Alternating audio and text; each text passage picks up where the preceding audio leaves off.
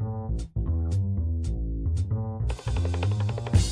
are listening to the Through the Bible studio series with Pastor Nate Holdridge. Join us as we continue our study through the Old Testament book of Proverbs.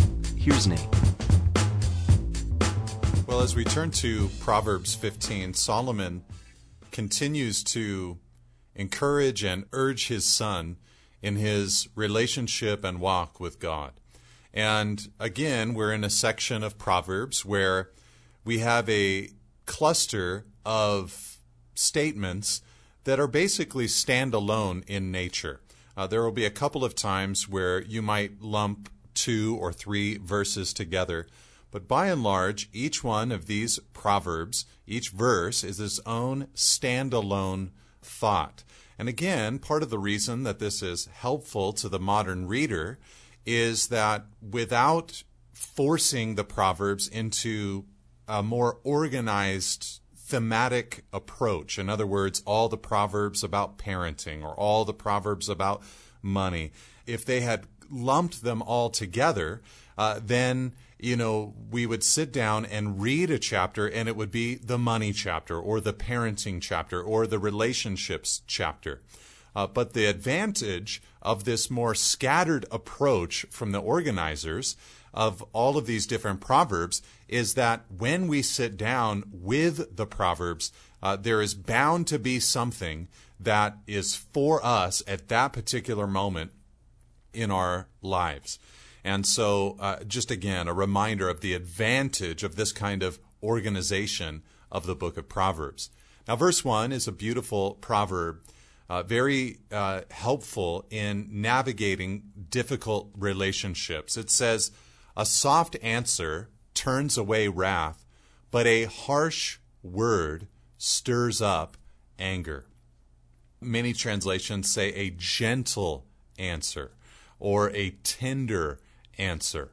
And the idea here is that a soft, gentle, or tender answer quenches the fire of someone else's wrath. Now, this doesn't mean that it is striking a compromise. In other words, the soft answer doesn't mean necessarily that the person is giving in or assenting to someone else's will or desires. But it does have a conciliatory approach, a desire to try to understand where the other person is coming from. And when you think about this, it's just so practical. Because when someone comes at you in full strength, if you respond with like strength, then we already know what's going to happen. Any mindful, real, intellectual, dialogue is going to be destroyed. It's just strength against strength, and now it just turns into an argument that is unthinking and more than likely unproductive. Gideon is an example of this in Judges chapter 8. After he began his battle against the Midianites, the men of Ephraim, they wondered, "Why didn't you call us when you went to fight against Midian?" And really, they hadn't gone out to the fight with Gideon. They hadn't accepted the call. But in their fierce and illogical accusation, Gideon said to them, "What have I done now in comparison with you? Is not the gleaning of the grapes of Ephraim better than the grape harvest of Abiezer? God has given into your hands the princes of Midian, Oreb, and Zeb. What have I been able to do in comparison with you?" And it says, then their anger against him subsided when he said this. And so what you have there with Gideon is that soft answer, that gentle or tender answer. He basically responds to them with a complimentary word about their strength and their ability. Now, it's one thing to think about that in Bible times and the life of Gideon and things like that, but let's make this very practical. Think about so many of the ways that we communicate with people. I mean, obviously, a soft answer turning away wrath, we would think about the verbal exchanges that we have with people so often. You know, you come at me verbally, you say something to me verbally, and I have a decision on how I'm going to reply verbally. And so, you know, to think about it in that way, and this is a real challenge. We need the Holy Spirit's help. We need the Spirit of Christ, who himself, when he was reviled, did not revile in return. We need that ability to be able to, when verbally, you know, spoken harshly to not respond in that same way. But then also, so much of our communication in this modern era happens in digital or written out digitally communication. And so to really think about that, I think this is especially helpful because sometimes behind the protection or safety of the screen and the keyboard and that distance that is created by communicating in that way, there might be a lack of tactfulness, gentleness that the Lord wants us to have. And so, you know, we can really get ourselves into a lot of trouble and stir up all kinds of anger when we respond with a, you know, harsh text message or a harsh email or a harsh message in the digital sphere. And so to remember, a soft answer turns away wrath. Now moving on into verse 2, Solomon continues and says, "The tongue of the wise commends knowledge, but the mouth of fools pours out folly." Here you have him giving a contrast, and the contrast isn't the pouring out of knowledge versus the pouring out of folly. The verse ends with, "The mouth of fools pours out folly." And so you'd almost expect that the first part of the verse would say, "The tongue of the wise pours out knowledge," or pours out wisdom. But here, instead of that, he says, no, the tongue of the wise commends knowledge. In other words, the wise person makes knowledge commendable, appealing, acceptable, and attractive. The fool just has folly pouring out of their mouths. But the wise person, in the way that they speak, there's an attractiveness about the life and the knowledge and the wisdom that they are propagating from their mouths. It's not just that the wise pours out wisdom or knowledge, it's that the very knowledge that they're pouring out, it's commendable, it's appealing, it's attractive. Verse 3, "The eyes of the Lord are in every place, keeping watch on the evil and the good." Now, this is a little bit of theology in the book of Proverbs, the idea of the omniscience of God, that Hebrews 4:13, "No creature is hidden from his sight, but all are naked and exposed to the eyes of him to whom we must give an account." But it's not only theology in the sense that the eyes of the Lord are in every place, but it has a practical tone to it when he says, keeping watch on the evil and on the good. Now, obviously, whatever side of that coin you are habitually on will dictate what kind of feeling you have as a result of this truth or this reality. If you're on the evil side of things, then this verse is designed to stir up a little bit of godly fear or terror. If you're on the good side of things, it's designed to bring a comfort to your life, that even when no one else sees the good, the Lord sees. Now in verse 4, "A gentle tongue is a tree of life, but perverseness in it breaks the spirit." A gentle tongue is a tree of life, but perverseness in it breaks the spirit. Now again, in verse 1, we saw a soft answer or a gentle answer versus a harsh word. And here we hear a gentle tongue, but not in contrast with a harsh tongue, but in a perverse tongue. A gentle tongue, a tree of life, but perverseness in it breaks the spirit. What this is a gentle, soothing, wholesome word in contrast to a perverse, deceptive or duplicitous word. And what he's saying here is that, that duplicitous, perverse, evil kind of mouth or tongue, it breaks the spirit. There's no tree of life. There's no fruit that's coming out. It's actually destroying people. And maybe a better way to think about this verse is by thinking about the outcome. That with your mouth, you can produce a tree of life. Your mouth can be actually a tree of life. Or your mouth can be the kind of mouth that breaks the spirit of others. I think this is a great parenting word. Just to consider, what type of parent do you want to be? Do you want to be the person that is breaking the spirit through deception or a duplicitous nature or perversity or anger, some kind of sin in your voice?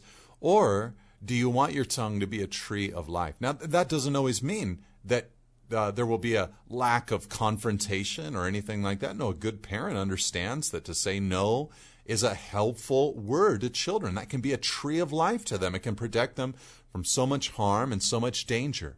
But to be an encouraging word, to have a voice that is building up and bringing life is an all-important mindset for a parent to have. Now in verse 5, he goes on to say, "A fool despises his father's instruction, but whoever heeds reproof is prudent." So here, a theme that recurs throughout Proverbs is repeated. The acceptance of reproof, accepting reproof. And here we have a theme here of accepting a father's instruction. So you have a father, he's giving instruction, he's giving reproof, and a wise person receives those things from a parent or receives those things from others. The truth is, according to this proverb, your reaction to discipline reveals a lot about you. If there's a despising of instruction, well, that says something. Here it says that it's foolish to despise a father's instruction. But then to receive it, to be ready, is a massive part of the wise life. Verse 6, "In the house of the righteous there is much treasure, but trouble befalls the income of the wicked." Now, again, as we've mentioned before, the Proverbs are general in nature. And not only that, but they are written during the era that God was dealing specifically with the nation of Israel. And generally, the righteous, as they lived righteously, their lives would lead to a general prosperity. In other words, the idea here is, if you live a good life, especially there in the Israelite era, then you'll probably be provided for. It's just a wise kind of life. Now, in our modern era, we understand that as the Spirit of Christ has gotten a hold of our lives, that Christ, who himself lived an impoverished life, that sometimes we might be led into that very same place. Paul understood how to be content in either extreme, to be abased or to abound, he told the Philippian church. But here the concept has more to do with enjoyment than with treasure. He's not so much saying that the righteous will have treasure and the wealthy will not. What he does seem to be saying is that the righteous, they will enjoy their treasure, but he says trouble befalls the income of the wicked. Or as the NASB says, trouble is in the income of the wicked. In other words, strings are attached to that income. There's a lack of satisfaction or a lack of enjoyment that is embedded in sinful gain. Then he says in verse 7, "The lips of the wise spread knowledge, not so the hearts of fools." So the wise lips flow from the heart, and the foolish lips come from the heart also. So the lips of the wise spread knowledge, not so the hearts of fools, because your wisdom or your knowledge, ultimately it springs from that heart. Verse 8 and 9, the sacrifice of the wicked is an abomination to the Lord, but the prayer of the upright is acceptable to him. The way of the wicked is an abomination to the Lord, but he loves him who pursues righteousness. Now, this is a familiar prophetic theme when you think about it, because what the proverb is saying is that the spiritual condition of the worshiper determines the acceptability of the worship in God's sight. There's a certain kind of sacrifice and way, he says, that is an abomination to the Lord. It's the sacrifice of the wicked. It's the way of the wicked. Of course, we saw this in 1 Samuel 15. You know, the life of Saul when he was offering sacrifices to God. And Samuel asked him the question, has the Lord as great delight in burnt offerings and sacrifices as in obeying the voice of the Lord?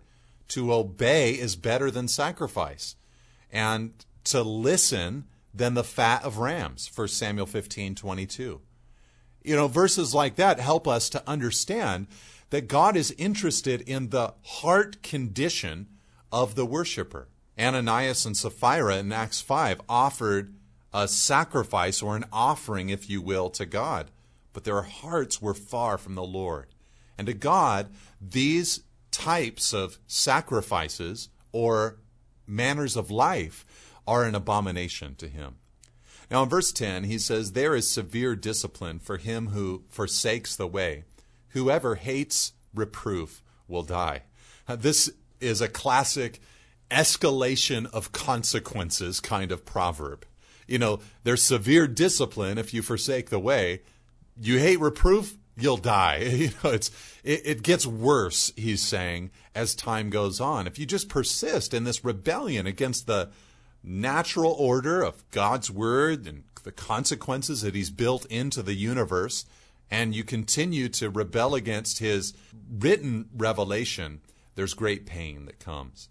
Verse 11, Sheol and Abaddon lie open before the Lord. How much more the hearts of the children of man? And again, here's an escalating kind of proverb. The first phrase is, well, hey, God, he sees into hell itself. Sheol and Abaddon, they lie open before God. And what he's saying here is if God knows the remote underworld, the human heart is easy for him to discern. And so this again helps us with understanding the Lord's unlimited knowledge of the human heart.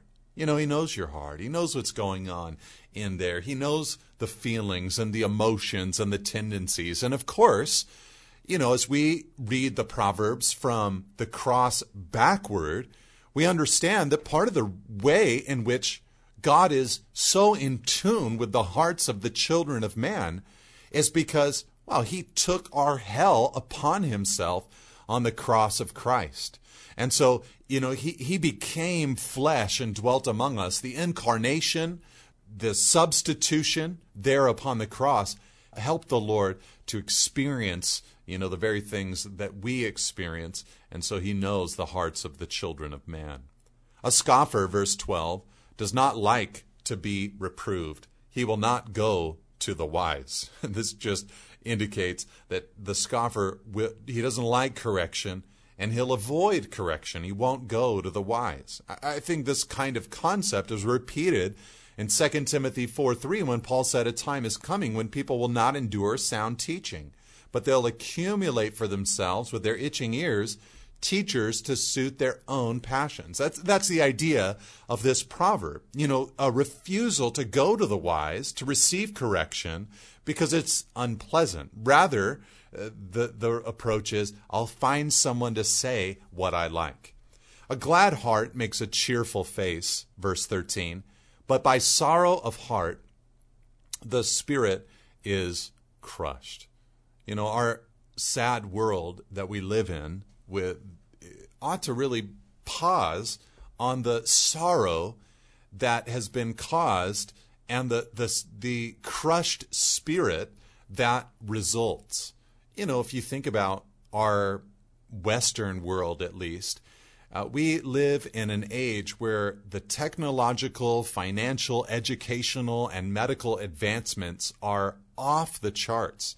If you were to ask previous generations if they thought that they would be satisfied and happy with this amount of health and this amount of education and this amount of food and clothing and shelter, if you were to ask them, could you imagine a people with all of that being a broken people, a dissatisfied people? They'd probably say, there's no way. You're out of your mind. That sounds like a wonderful people that would be so happy and joyful. But suicide and depression and medication rule the day in our modern world. And so there's a problem, he's saying here in the proverb, in the heart. The heart must be dealt with. The heart of him who has understanding seeks knowledge, but the mouths of fools feed on folly. In other words, wisdom is an acquired taste. All the days, verse 15, of the afflicted are evil, but the cheerful of heart has a continual feast. I think here we have both a reality, something provided for us by the cross of Christ, a cheerful heart, a continual feast. As long as I've got the Lord, there's something beautiful that I always possess.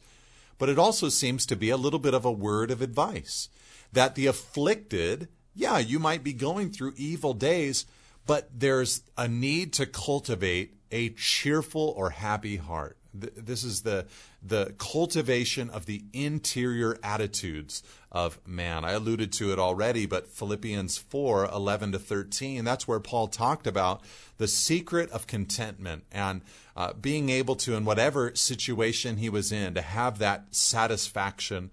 And about that, he said, I can do all things through him who strengthens me. Now, one of my favorite verses are here in verse 16 and 17. Better is a little with the fear of the Lord than great treasure and trouble with it. Better is a dinner of herbs where love is than a fattened ox and hatred with it.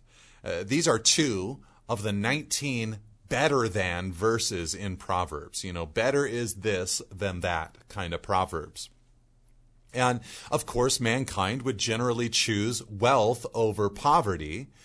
But what he's saying here is, you don't want that if it means laying down the fear of the Lord and laying down relational love. That would be too high of a price. And again, I think that this is a beautiful cluster of verses to help the modern mind and man. I think so much anxiety and pain comes from our pursuit of more, and more. And if we could just be content with a little and a dinner of herbs, I think we'd experience the Lord and relationships with others to such a strong and powerful degree. Verse 18, a hot-tempered man stirs up strife, but he who is slow to anger quiets contention. So a man with rage who can't stretch out or be long regarding his anger, slow to anger, just is a painful man. The way, verse 19, of a sluggard is like a hedge of thorns, but the path of the upright is a level highway. This is so true. A lazy man makes a hard life for himself. His whole way is like a hedge of thorns. But, an upright, hardworking person, they make the smoothest life possible. A level highway is the way he describes it. A wise son, verse 20, makes a glad father, but a foolish man despises his mother. And so again, like the proverb that we saw in chapter 10, verse 1, children impact their parents' joy. And any parent understands this, and especially with adult children that choose wisely or choose foolishly, man, it has a great bearing upon a parent's experience of joy. Folly, verse 21, is a joy to him who lacks sense, but a man of understanding walks straight ahead. This paints the idea of chasing fantasies. And this is so often the reality of the fool. They lack sense. They're always chasing, some foolish pursuit. But a man with understanding, he just looks straight ahead. He just walks straight ahead.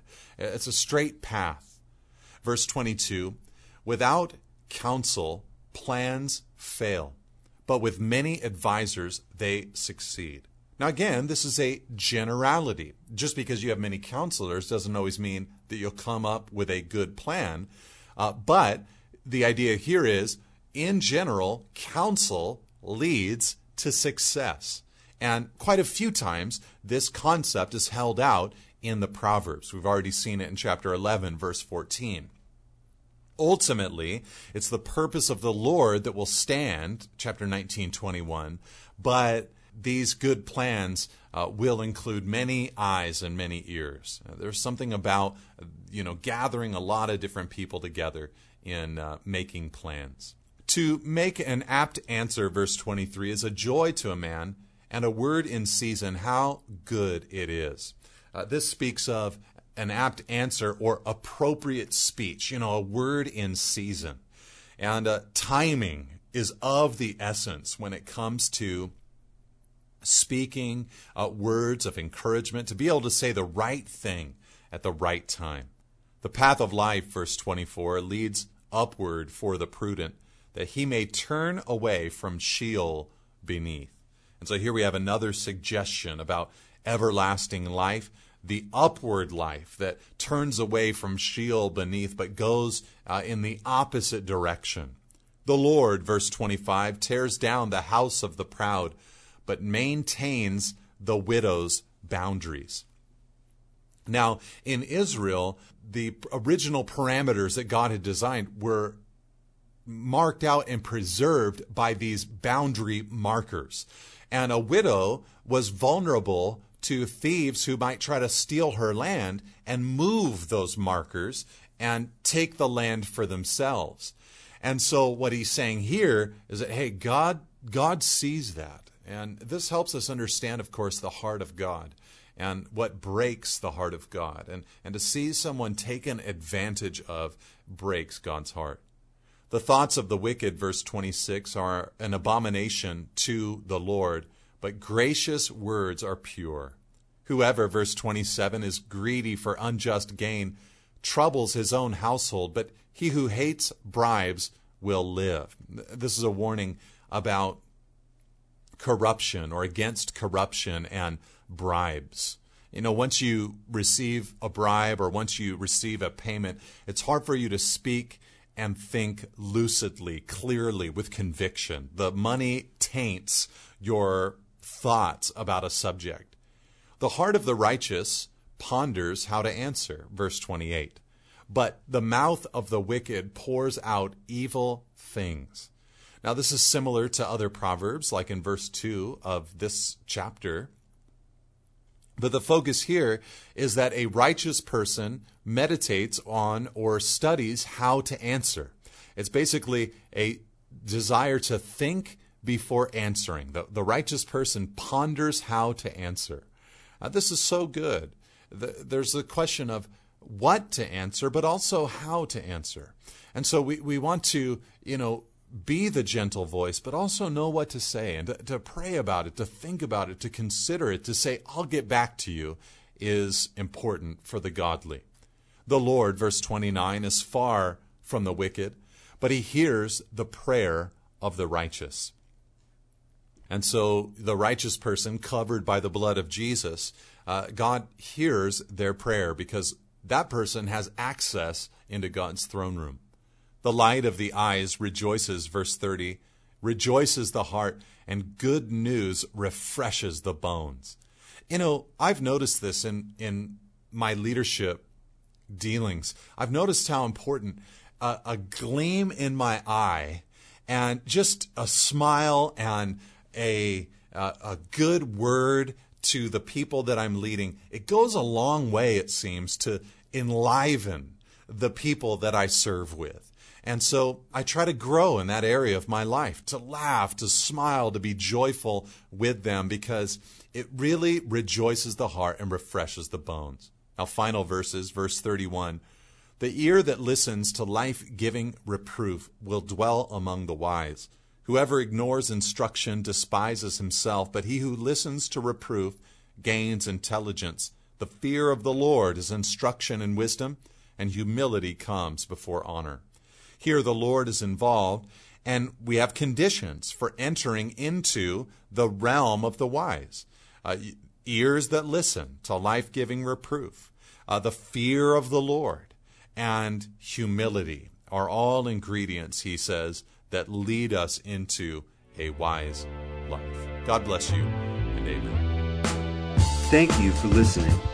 For additional resources and teachings, or to contact us, please visit us at nateholdridge.com.